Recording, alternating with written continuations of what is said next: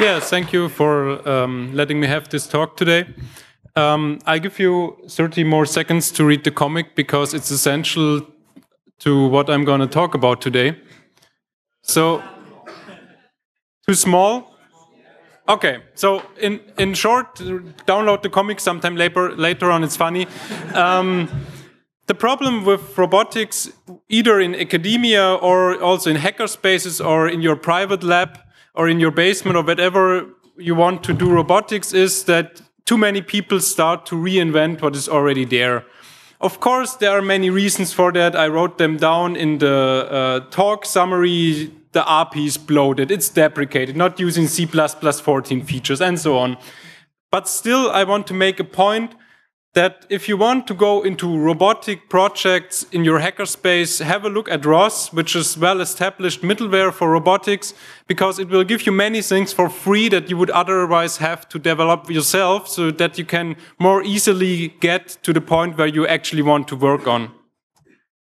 So, short overview, I'm gonna give a technical introduction into ROS. I'm gonna show some examples of technologies, packages that are already there and can be used out of the box in most cases, that do not only work, and this is where I differ from most introduction to ROS talks, can be also used with a webcam and a low budget. So if you have like, I don't know, 100, 200, 300 euros to build a robot, you can still use ROS to do it. You don't have to start with an Atmega or Arduino and program into registers again. And the last part will be about some tools that you might be missing from your custom implemented middleware that are really great to have, and you can have them if you use ROS. So first some text deserts, then some images and funny videos, and at the end some hyperlinks. So if you do robotics, what are you actually doing? Robots mainly consist of 3 parts. So you have some mechanical parts, some electrical parts, and software. Today I'm only going to talk about software. There's also many interesting projects how you can build modular, reusable hardware, not only software. But today it's about software. So what kind of software is in a robot? Of course, there's drivers, cameras, motors, whatever else there is you want to connect to your robot, LEDs and so on. Then there's some core robot functionality. You want to be able to do path planning, motion planning. You want to do some kind of image processing, 3D reconstruction from stereo cameras, and so on and so forth. This is what I call core functionality here. Then usually your software does not run the way you want it in the first place, so you need some debugging facilities, also introspection. Your robot is doing something you did not expect. Instead of just hitting the emergency stop button, please always add one to your robots, you can have a look what is currently happening within the software if you did not build a large binary blob that you are flashing onto your robot. Then you need all kinds of algorithms. And here is where most academics work on, like myself. You want to do, I don't know, motion compensation in cognitive surgery with robots or whatever. In any case, you need some very basic algorithms. Otherwise, your robot will only like move around rather randomly. So if I want to make my robot grasp this microphone, I need to do motion planning with my many degrees of freedom arm. I need to do grasp planning. I need to do collision avoidance and all of these things that are really hard problems. People are working on them since like 30 or 40 years. They are not completely solved yet, but they are very good open source implementations that solve it for the usual cases. And the usual cases, fortunately, are the ones one usually encounters. That's why they are the usual ones. Then once your software gets large enough, you will not be able to run it on a single machine anymore. May this single machine be some embedded device like a BeagleBone or, I don't know, a CTEC box or what all other ARM boards there are around these days. Not even an i7. You usually want to be able, if the computation demands it, to distribute your robot software to multiple computers that are connected via Ethernet, for example. And all of this is already built into the core of ROS. So everything I'm going to show today can be run on my single laptop. Most things can be even run on something like the new Raspberry Pi. But it can also be started on a cluster of computers. So if I have like 5 desktop machines available, I can put the camera processing on one machine, the path planning on the other, and it will work together the same way as if it would be running locally. And that is completely networked, transparent, and happens during runtime.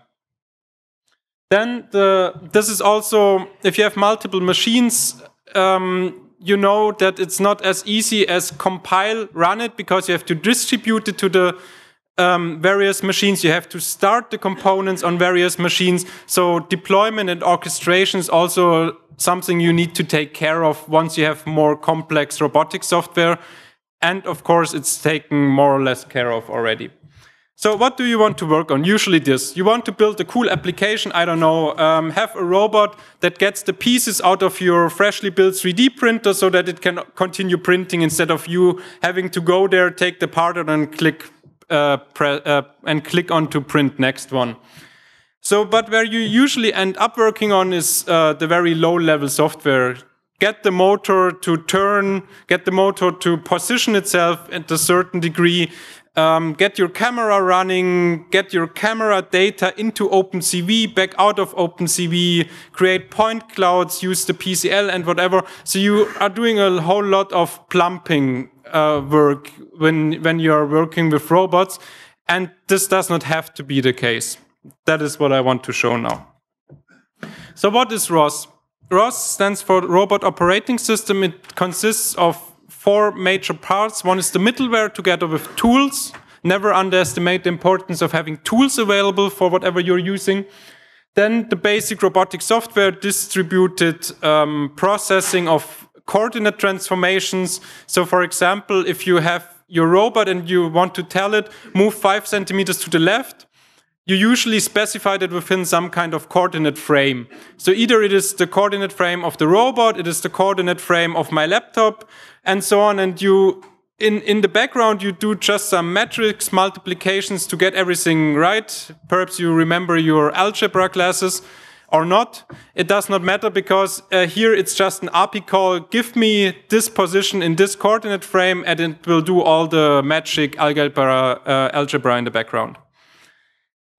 Then the third, and I think most important part about ROS, ROS is not better than any other middleware that was built, and there were hundreds of it in the last 30 years, but it gained such a big momentum that a large ecosystem formed around it, kind of similar to Linux, perhaps, compared to the BSDs. Now don't feather me for that.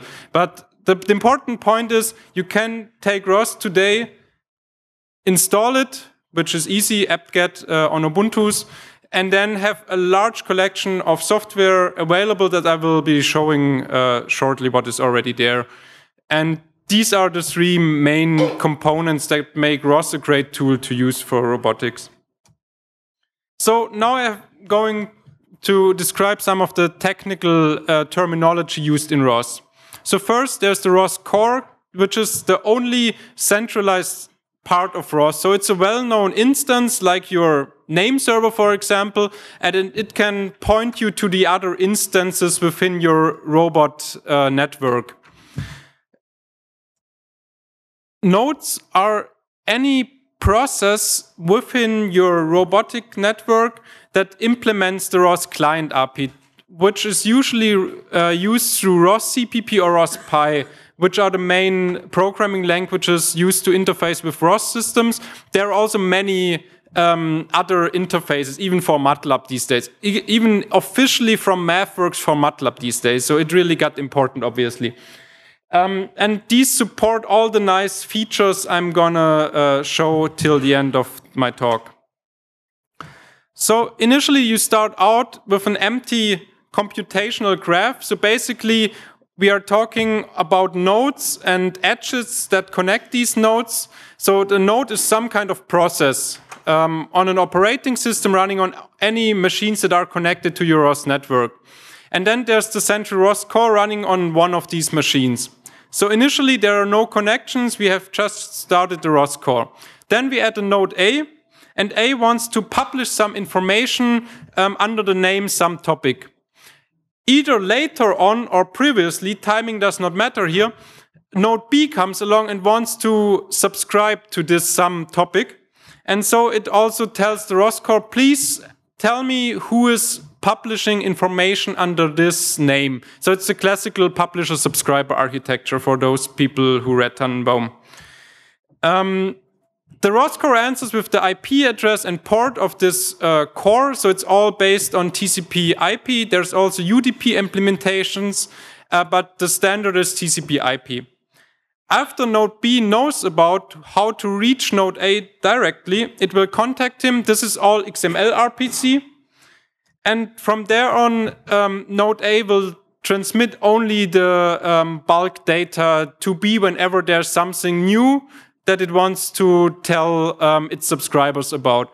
So as you can see, the ROS core only gets involved into setting up the connections, but it's not a central bottleneck in the network. So not all of the information is pushed through the ROS core, which is quite fortunate, because if you have a couple of Kinect cameras, for example, on your robot, each one saturates your gigabit link, so you really do not want to add artificial bottlenecks too. And the nice thing about this architecture is that on the same topic, any number of publishers can add information to this topic, and any number of subscribers will be informed once there's new information available. On a technical level, this is done at the moment with unicasts, so you have multiple copies on your network, but in May of next year it will also be able, or at least that's the plan, to use IPv6 multicast, so then it's even efficient what you're doing here. So topics I already introduced, those were the names under which information is published. So it's just some way to define where to find the information, and it's built up in a hierarchical structure you'll see shortly. So you can kind of imagine it like your URLs in your file system. Your file, whatever funny cat video.avi, is located in some directory, and you can refer to it under that name. So these are the names in ROS, but they are not locally, but used within this ROS network through the ROS core. A topic is a unidirectional connection, so you publish information and people subscribe to it, so it's not bidirectional. So you do not get feedback on who subscribed to it, and you don't care about it. You just publish it, and if there's at least someone who's interested in it, this node will get the information. There's another kind of IPC inter-process communication mechanism that are called services, that are your classical remote procedure calls. So you call this name, pass some parameters to it, it will be serialized through the network, the destination node will do some kind of computation, answer with reply, and afterwards this kind of communication is ended. So it's not intended for streaming data, it's more for like, please reinitialize yourself, or please do this calculation for me, or get me your current set of parameters. And the good thing about these communications mechanisms is that they're kind of complementary. So you have your topics for streaming data, sensors, think of a camera, or your robot, which publishes its current position of all of its ankles and joints. The problem with it is that messages may be dropped due to overload without notice. But if you think about it, if you have a camera publishing information each 33 milliseconds, like at 30 frames per second, you really want the frame to be dropped instead of a queue building up if your Wi-Fi is too slow and you go further and further back into the past and get a large latency. So that is why it was built with loss in mind. Services, on the other hand, are blocking calls. So you call a service, get blocked within the current node, will be transferred to the distant node. Until the reply is received, you are blocked, which is nice to do some kind of tasks. And then there are also actions which build on the first two mechanisms, and they allow you to deal with long-term tasks. For example, if you tell your robot, move from here to here, you really do not want to have that as a function call, like in your programming language, because it will take time until the robot goes from some point to another point. and you might want to get feedback in between as well. So with actions, you tell your robot, go there, and then you are unblocked when this request was received by the other node. And then you can get intermediate feedback, and in the end, you get the result. For example, okay, I reached the position, or I collided with your cat, or whatever. And all these kinds of mechanisms are used in what I'm going to show further on. The last terminology I have to introduce are parameters. So the ROS core also acts as parameter server. You can kind of add, it's a bit similar to REST APIs. You can just add names there with some data attached to it, and also with various kinds of data. So not only strings, but also arrays, whatever you can serialize in YAML. And this is usually used to do distributed parameterization of your nodes. Imagine you have the classical solution of configuration files, and you want to run your node today on a different machine. Then you would have to make sure that your configuration file on this machine is up to date.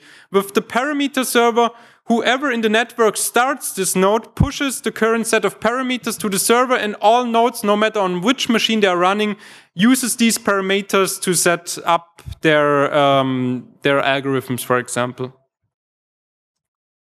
Okay, I talked about names. For everyone who ever used URLs or perhaps a Unix OS, it will be quite familiar that you have absolute paths that begin with a slash, and you have relative paths that are not anchored kind of at the root of your system.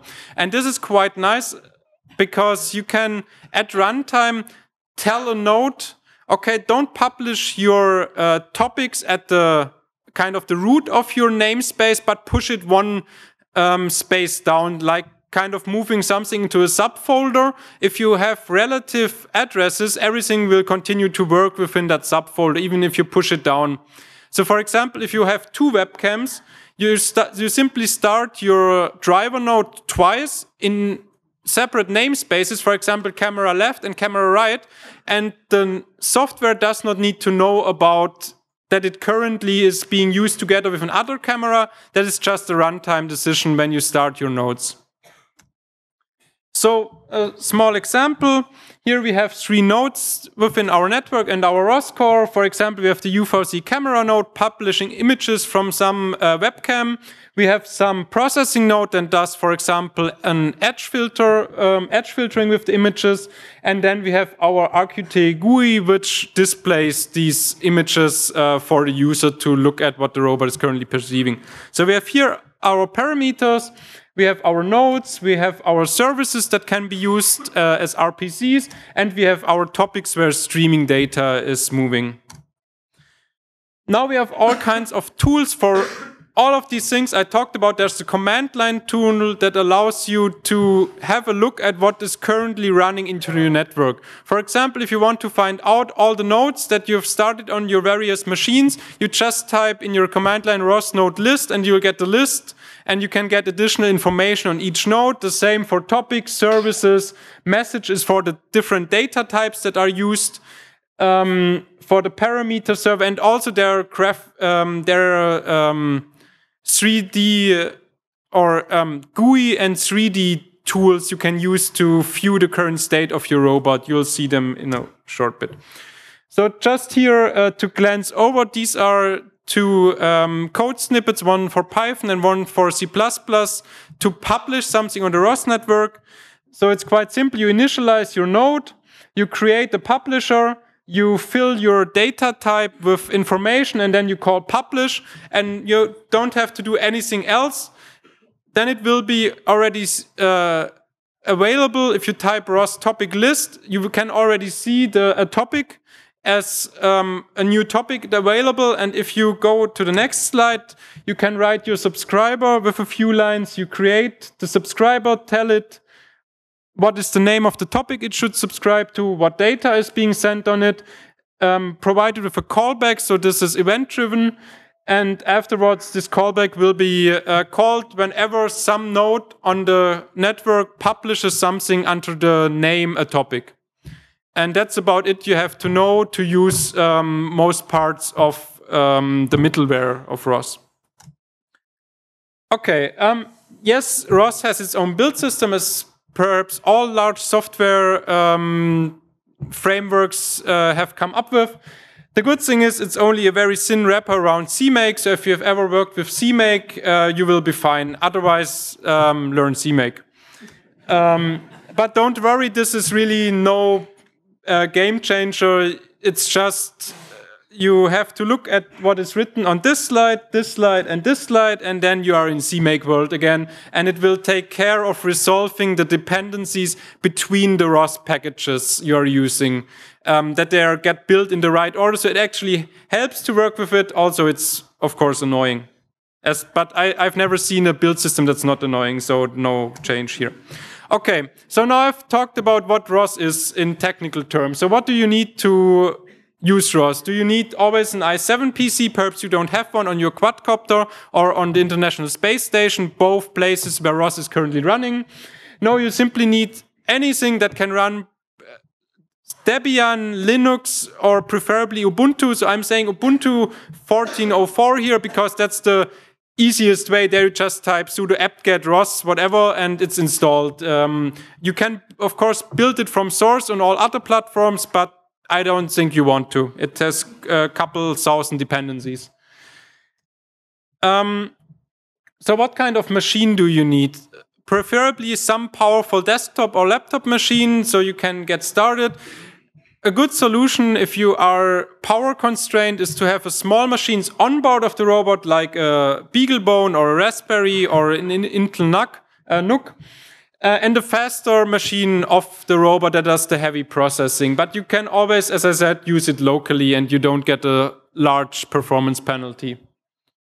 But it depends on what application you're running. Of course, if you have like 4 Kinects that stream data and you want to do point cloud processing on them, you can put some desktop machine into your rack for each Kinect, because that is just computationally intensive.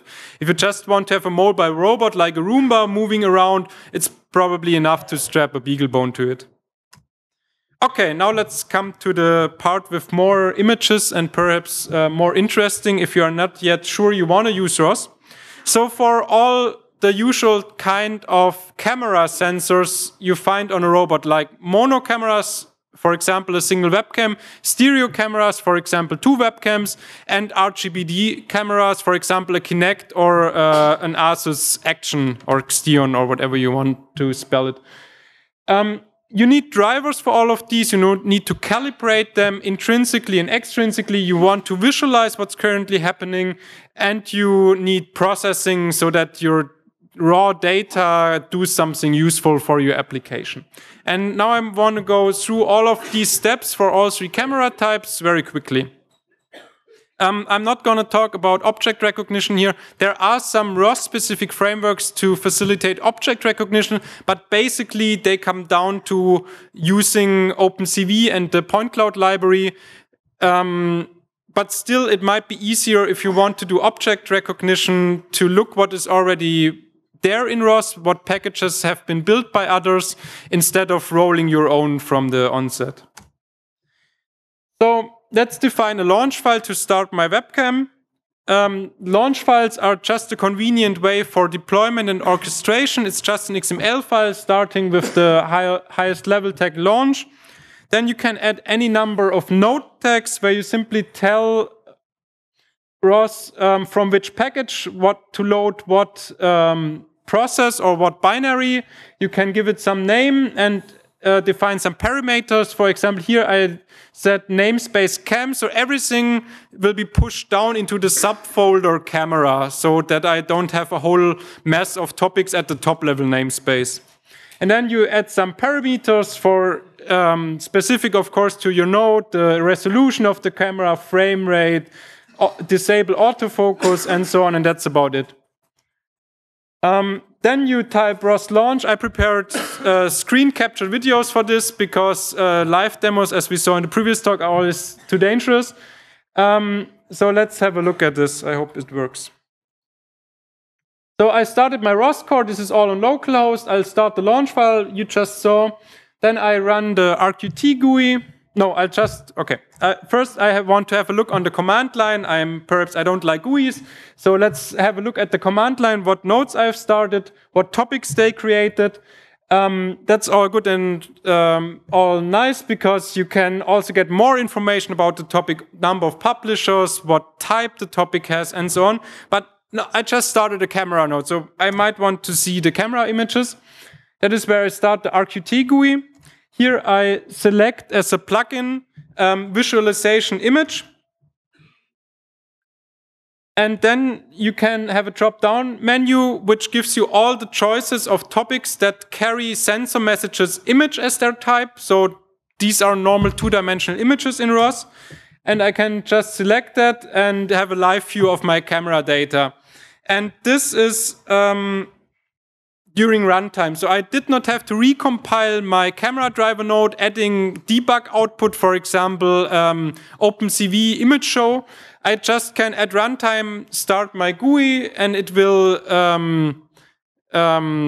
connect as a subscriber to my data stream and also get a copy of the information. All other nodes keep on running. And this would have been working exactly the same way whether I started the camera locally and the RQT GUI locally, or one of those remote and the ROS core on a third computer. Don't ask about security. ROS was not built with security in mind. So the first thing you should do when you start to use ROS is do sudo IP tables -flush, because otherwise you will have very weird connection problems within your ROS network. So you might not connect it to the internet during that time. Okay, now we have a camera. Who has ever worked with image processing here in the room? Perhaps raise your hand if you've ever done some kind of image processing. Okay, so then a short reminder, if you have a camera, you need to have a mapping between the pixels and the outside world. So if you just have the image, you do not really know a relation between pixel values and SE units. For example, you do not know how large is this object 5 meters away in pixels if you do not have an intrinsic calibration of the camera. So intrinsic calibration gives you a mapping between the outside world in terms of meters to what you get from the camera in terms of pixels in a very simplified manner. There's a utility for that. It's using OpenCV, but if you've ever wrote your own OpenCV calibration for camera software, you know that there are many weird corner cases and so on, and it's really nice to simply have a GUI for that. I'll show you the video and then... So basically, we have everything running from the previous screen capture. Now I additionally start this calibration node, which will give me a GUI. And now if I update on the left hand the plotting of my ROS graph, which is also a very nice introspection utility that comes before ROS, you can ask ROS to plot itself. So to tell you which nodes are running on which machine, who is connected to whom, what amount of data is being transferred in between, and so on. So now that I started this calibration node and I update this graph, it appeared here as a node subscribing to the image, of course, of the camera and outputting to the ROS out. Okay, then you do the usual thing, run around in front of your camera with a checkerboard. Don't have to watch that. And then in the end, you get this screen where you are told whether you have enough poses of your checkerboard captured, which OpenCV does not tell you by default. So it's again a nice tool to have available instead of writing your own. And then finally, if everything is green, you hit calibrate. It will do the intrinsic calibration using OpenCV, and you get the camera metrics, the distortion coefficients, the projection metrics, and so on. So for those of you who know what it is, fine. For those that don't, doesn't matter. You have your camera intrinsically calibrated, and you can use that downstream. And it will also automatically start a topic that's called camera info, and there you can get the parameters of your camera. And this is used in all different parts of ROS, wherever you need the mapping of cameras to external values. What is also written down here on the command line with the colon equal sign is runtime name remapping. So the camera calibrator Pi, if you look into the source code, it subscribes to the topic named image. And now I would have to go about and change this string in the code in order to change to camera image raw, because that is what in my ROS network on my robot the image is called, or what is the topic under which the image stream is published. But the nice thing about ROS is that you can do these remappings during startup or even during runtime, where I just tell this node, okay, whatever is called the name image in the ROS network for you now is camera image raw, and everything will start working. So that's really nice way of flexibility in your software, and also how you can write quite modular, meaning loosely coupled nodes, because they don't have to know about each other upfront. They just talk to each other using standardized formats, and the namings, the topics on which they talk, you can specify at orchestration time. Okay, then once you have your camera calibrated, you might want to do some post-processing. For example, if you have an industrial camera, usually it does not output color images, rather it does output grayscale Bayer images, and you have to reverse that process and so on. And for all those low-level processing steps, there are nodes available. You just start them, and they take the raw data as input and output the process data, and you can connect your higher level algorithms with these data streams. If we want to write our own processing node on ROS, so we want to take in an image as input data, we want to apply some OpenCV filter, in this case an edge filter, and we want to output this data to our ROS network, perhaps to be used as input by a higher level processing node. Furthermore, we want to be able, during runtime, without restarting anything, to change the parameters of this filter we are running on the input images. And this is called dynamic reconfigure in ROS. I'll show you a video how all of this works together. So I'll start the node I programmed. If I update again my ROS graph, it will show up as a new node subscribing to the image topic. And now I have available a new topic with edge filter applied to it. And then I can start in RQT GUI, the dynamic reconfigure plugin, where I get all these parameters I defined as being dynamically reconfigurable in my algorithm. And I can play with them during runtime. And this is all something out of the box available. You don't have to sit down and write a library that can do something like that for you again. And this is really nice to quickly get to something that does something interesting from a point of view of the application. And all of this takes just 36 lines of C++ code. I think this is quite few code in order to have something that's network transparent, that can be dynamically reconfigured, remapped at runtime, and so on. So it might be better than linking libraries to each other to change something. Okay, so we had monoscopic cameras. Now let's do stereo view. Like we humans, we have two eyes, so we can process the disparity. For example, I see this microphone more to the right of my right eye than to my left eye. And from that, I can triangulate the three-dimensional position of this microphone. And also, you can do that with robots. And you usually want to perceive the world in 3 dimensions in order to figure out where can the robot move along, to do object detection in 3 dimensions, and so on. So again, we write a launch file. The node this time is called UFOZ stereo node. Those are all available. We again add some parameters to it. This time we have 2 devices, a left camera and a right camera. Define which webcam is attached to which Linux video device. And then we can start it we have this node. It publishes 2 topics under those 2 names. We can again start RQTGUI and have a look at them. If we want to do stereo calibration, which not only does the intrinsic calibration, but also correlates what the right camera sees to what the left camera perceives at the same moment, and also does synchronization and some other algorithmic transformations of the images. And there's also this calibrator node for it. Pretty much looks the same way as previously for the mono camera, only with 2 images.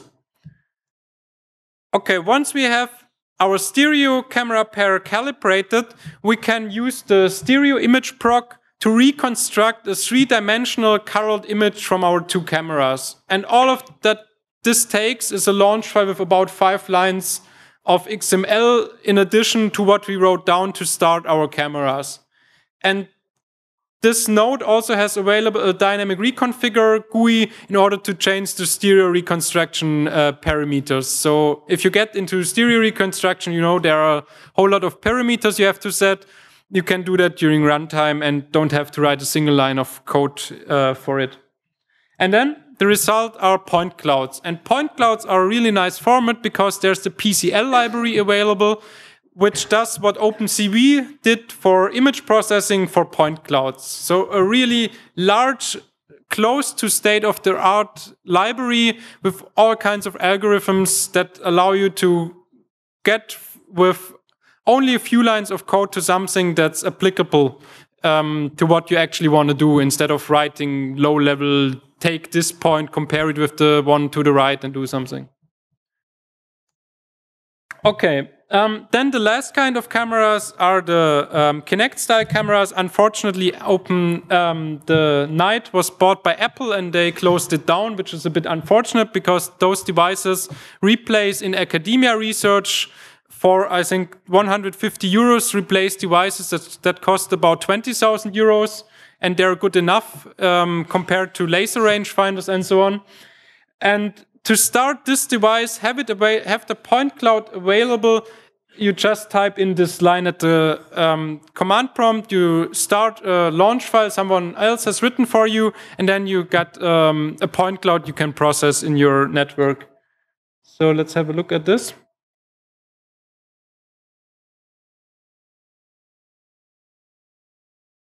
So this is the RGB image from this ASUS Xeon. This is the dev image, which is all quite nice.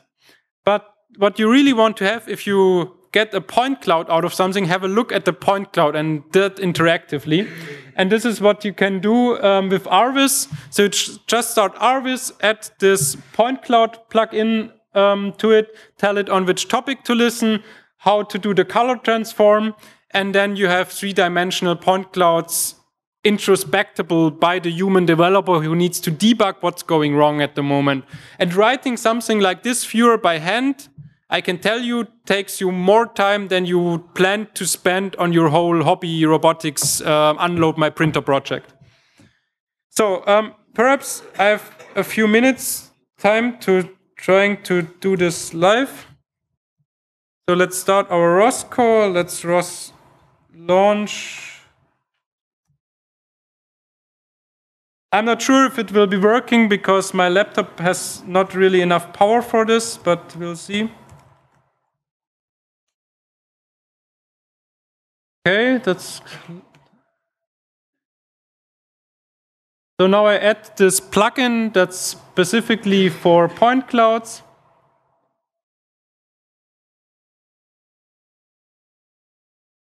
And of course, it's perhaps not working.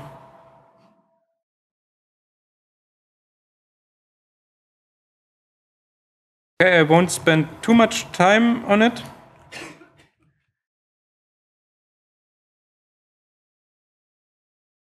Perhaps let me have one look at the driver side of things.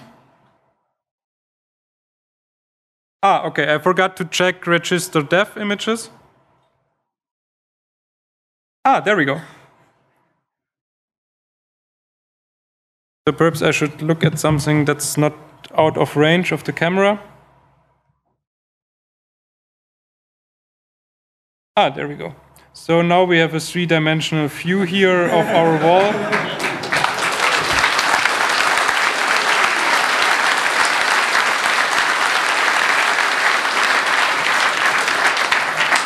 Okay, and this was without writing a single line of code, and also you can do all the other nifty things I talked about to it. Okay, that was the wrong key.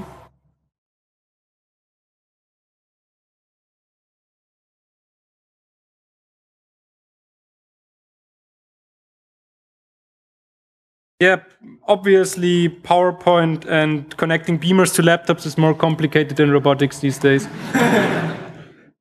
Okay, where did we leave off? I think that was here. Okay, and the nice thing about it is if you have a stereo camera pair and a Kinect on your robot, which is a quite common setup, they output the same kind of data format, so you can switch in between your Kinect style device and your stereo camera pair, and this is highly valuable because Kinects are much better at reconstructing what is in the range of like 0.5 meter to 4 meters, even in the dark.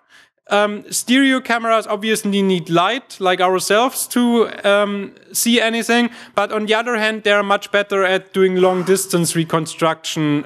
Or if there would be sun shining into this room, okay, I know this doesn't happen at hackerspaces, but then Kinect style cameras do not really work well. So if you have your middleware set up in a way that it does not matter where you get the input from, you can just at runtime switch between the two devices that feed you the data, and all your higher level algorithms, for example, collision avoidance, will continue to work the way they did. Okay, now I was talking a whole lot about sensors. So cameras are obviously only one example of sensor you might find on your robot. There are drivers for laser scanners, for laser line scanners, for distance sensors, for what I do not know at all what there is these days. There's a listing on the ROS wiki page. The link is at the end of the slides. Have a look. Perhaps your device is already supported. Otherwise, ask me. We implemented quite some drivers. For example, for the RGBD LEDs, the WS812. What are they? 8 to 16 or whatever. Those LEDs you find a lot of in the basement. We have a ROS driver for that, so just connect them to a BeagleBone and you can have a display with ROS.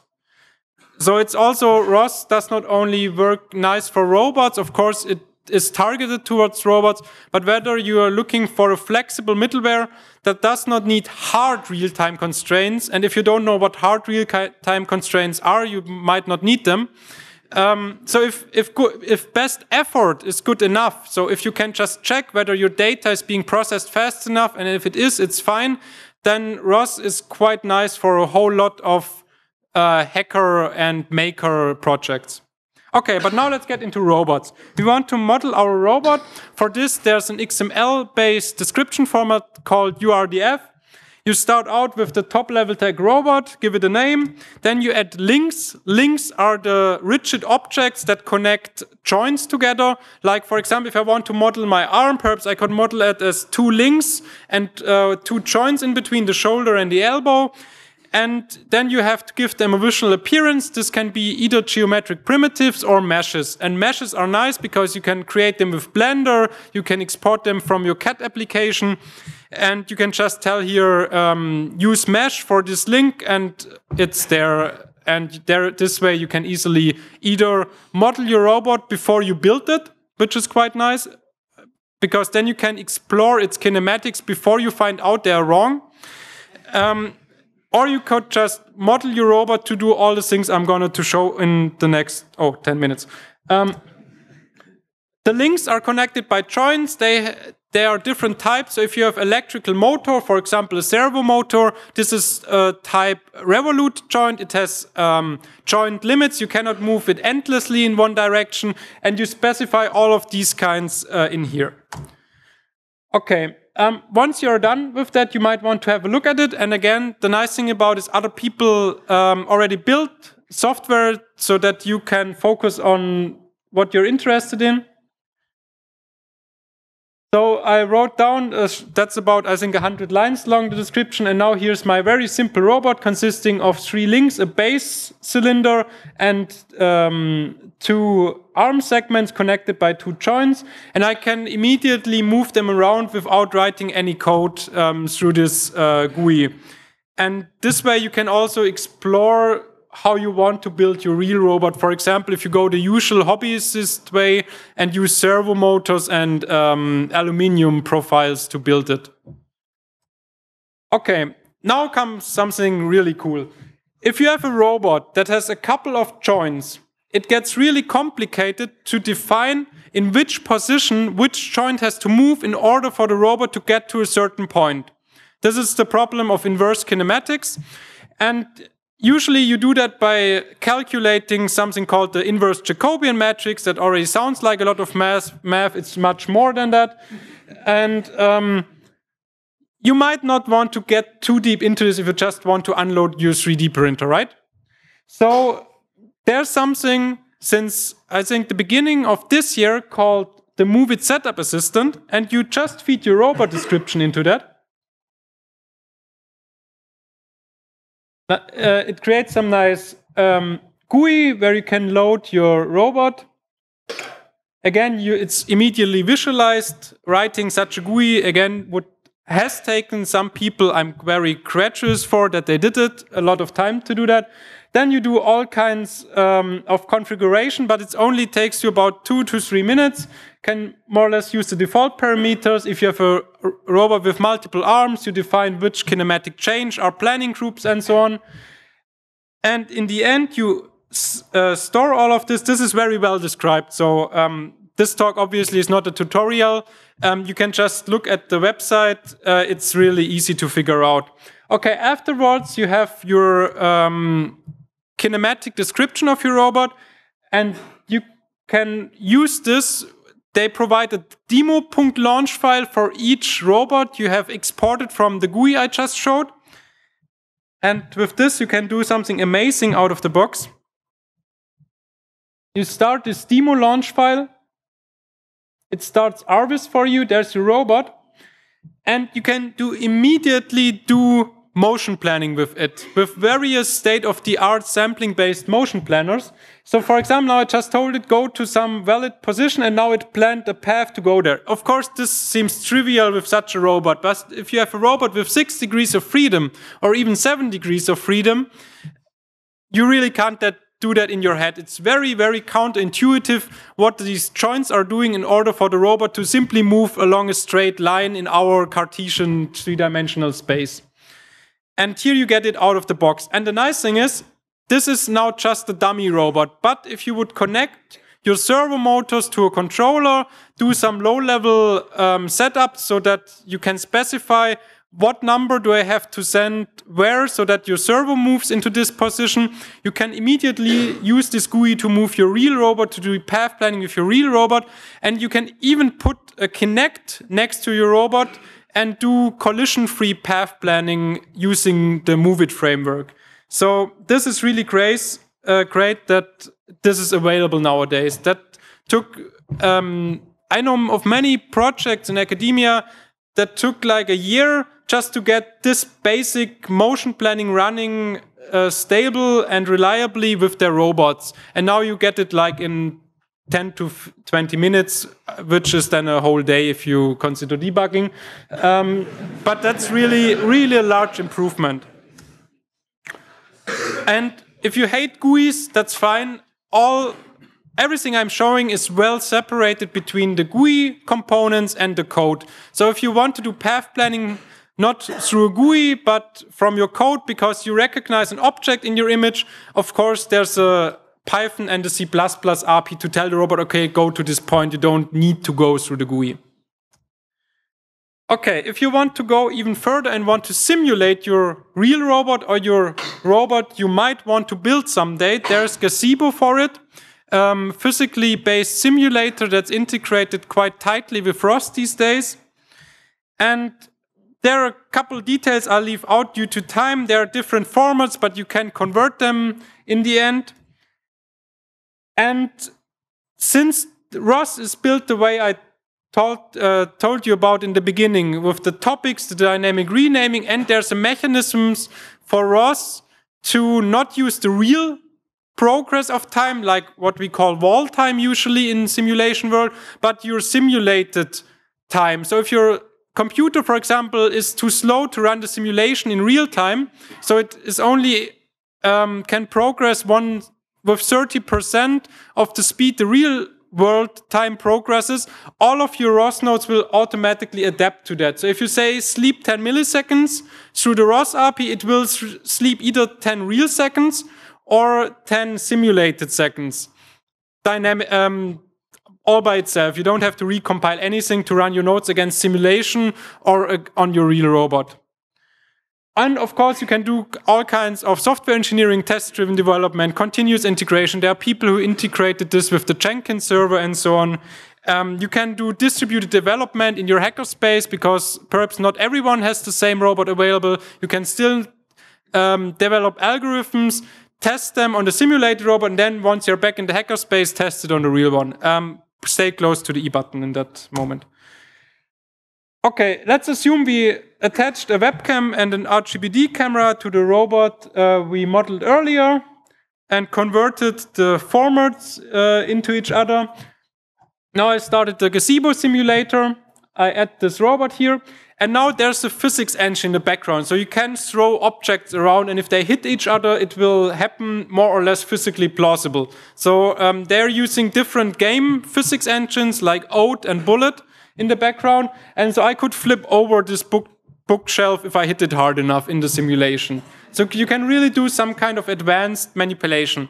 And as I said, we just added a simulated camera, and you can get images from the simulated camera in the same manner you get it from the real camera, which gives you opportunities to do for what I started to call robot unit testing. So you can use your software one-to-one as you use it in your real robot, run it against a simulated environment run it against a simulated robot within a simulated environment, and thereby ensure that if you change the code, nothing breaks, and nothing, not only on the level of it still compiles, but on the level of the robot still does the correct thing.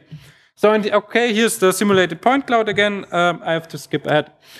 Debugging tools. I showed you the command line tools. I showed you a tiny bit of the plugins of the RQT GUI and the RViz 3D visualization. Now we are at the Outlook. So I talked very, very brief about Gazebo and Move It, simulation and motion planning. There's a whole new framework to do low-level control, for example, control loops, PID control, and so on. That is already integrated with ROS. So if you use ROS control on your microcontroller to get your motor to stay in the correct position if you tell it to, it can automatically interface with Move It, with the visualizations and so on. This is really nice. So perhaps have a look at it in the beginning and then start implementing instead of the other way around. And yeah, of course, OpenCV and the PCL are two talks for itself.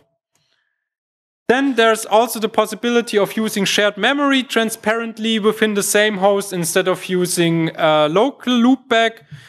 For efficiency reasons, there's GPU processing. You can do SLAM, simultaneous localization and mapping, which means you put your robot here, it drives around. While it drives around, it builds a map and localizes itself within the map it just built.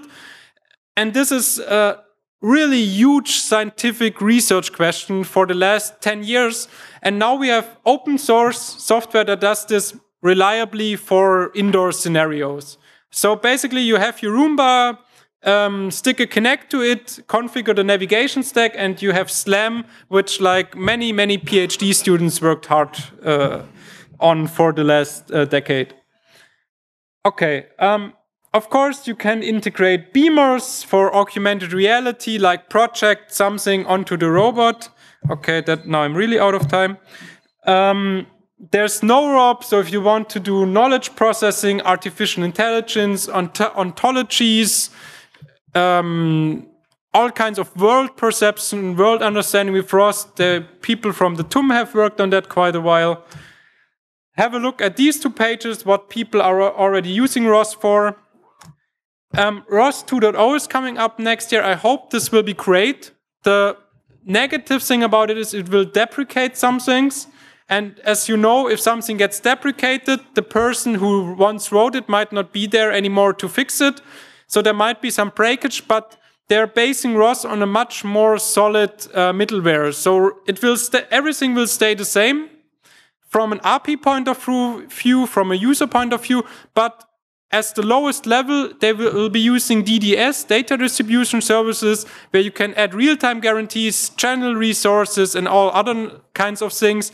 And the transparency between network-based communication of nodes and shared memory-based communication of nodes will be completely, so you don't know whether you run your nodes on the same host, it will use shared memory. If you run it on multiple hosts, it will do network serialization.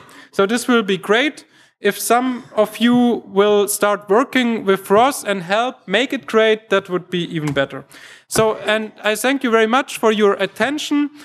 I hope someone will read the line at the very bottom. If you use ROS for any of your hobby projects or in your hackerspace, plan to use it now or just got interested, find me at the Congress, talk to me. I'm really interested to hear what other people are using ROS for. Or just send me an email if you don't catch me here. Thank you.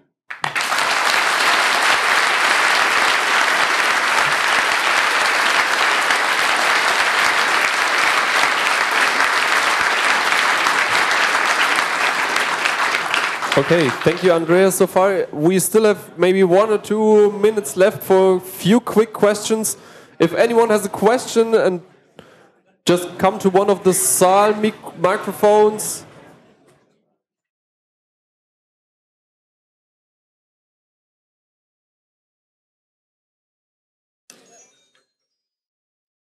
Okay, so that doesn't seem to be the case then.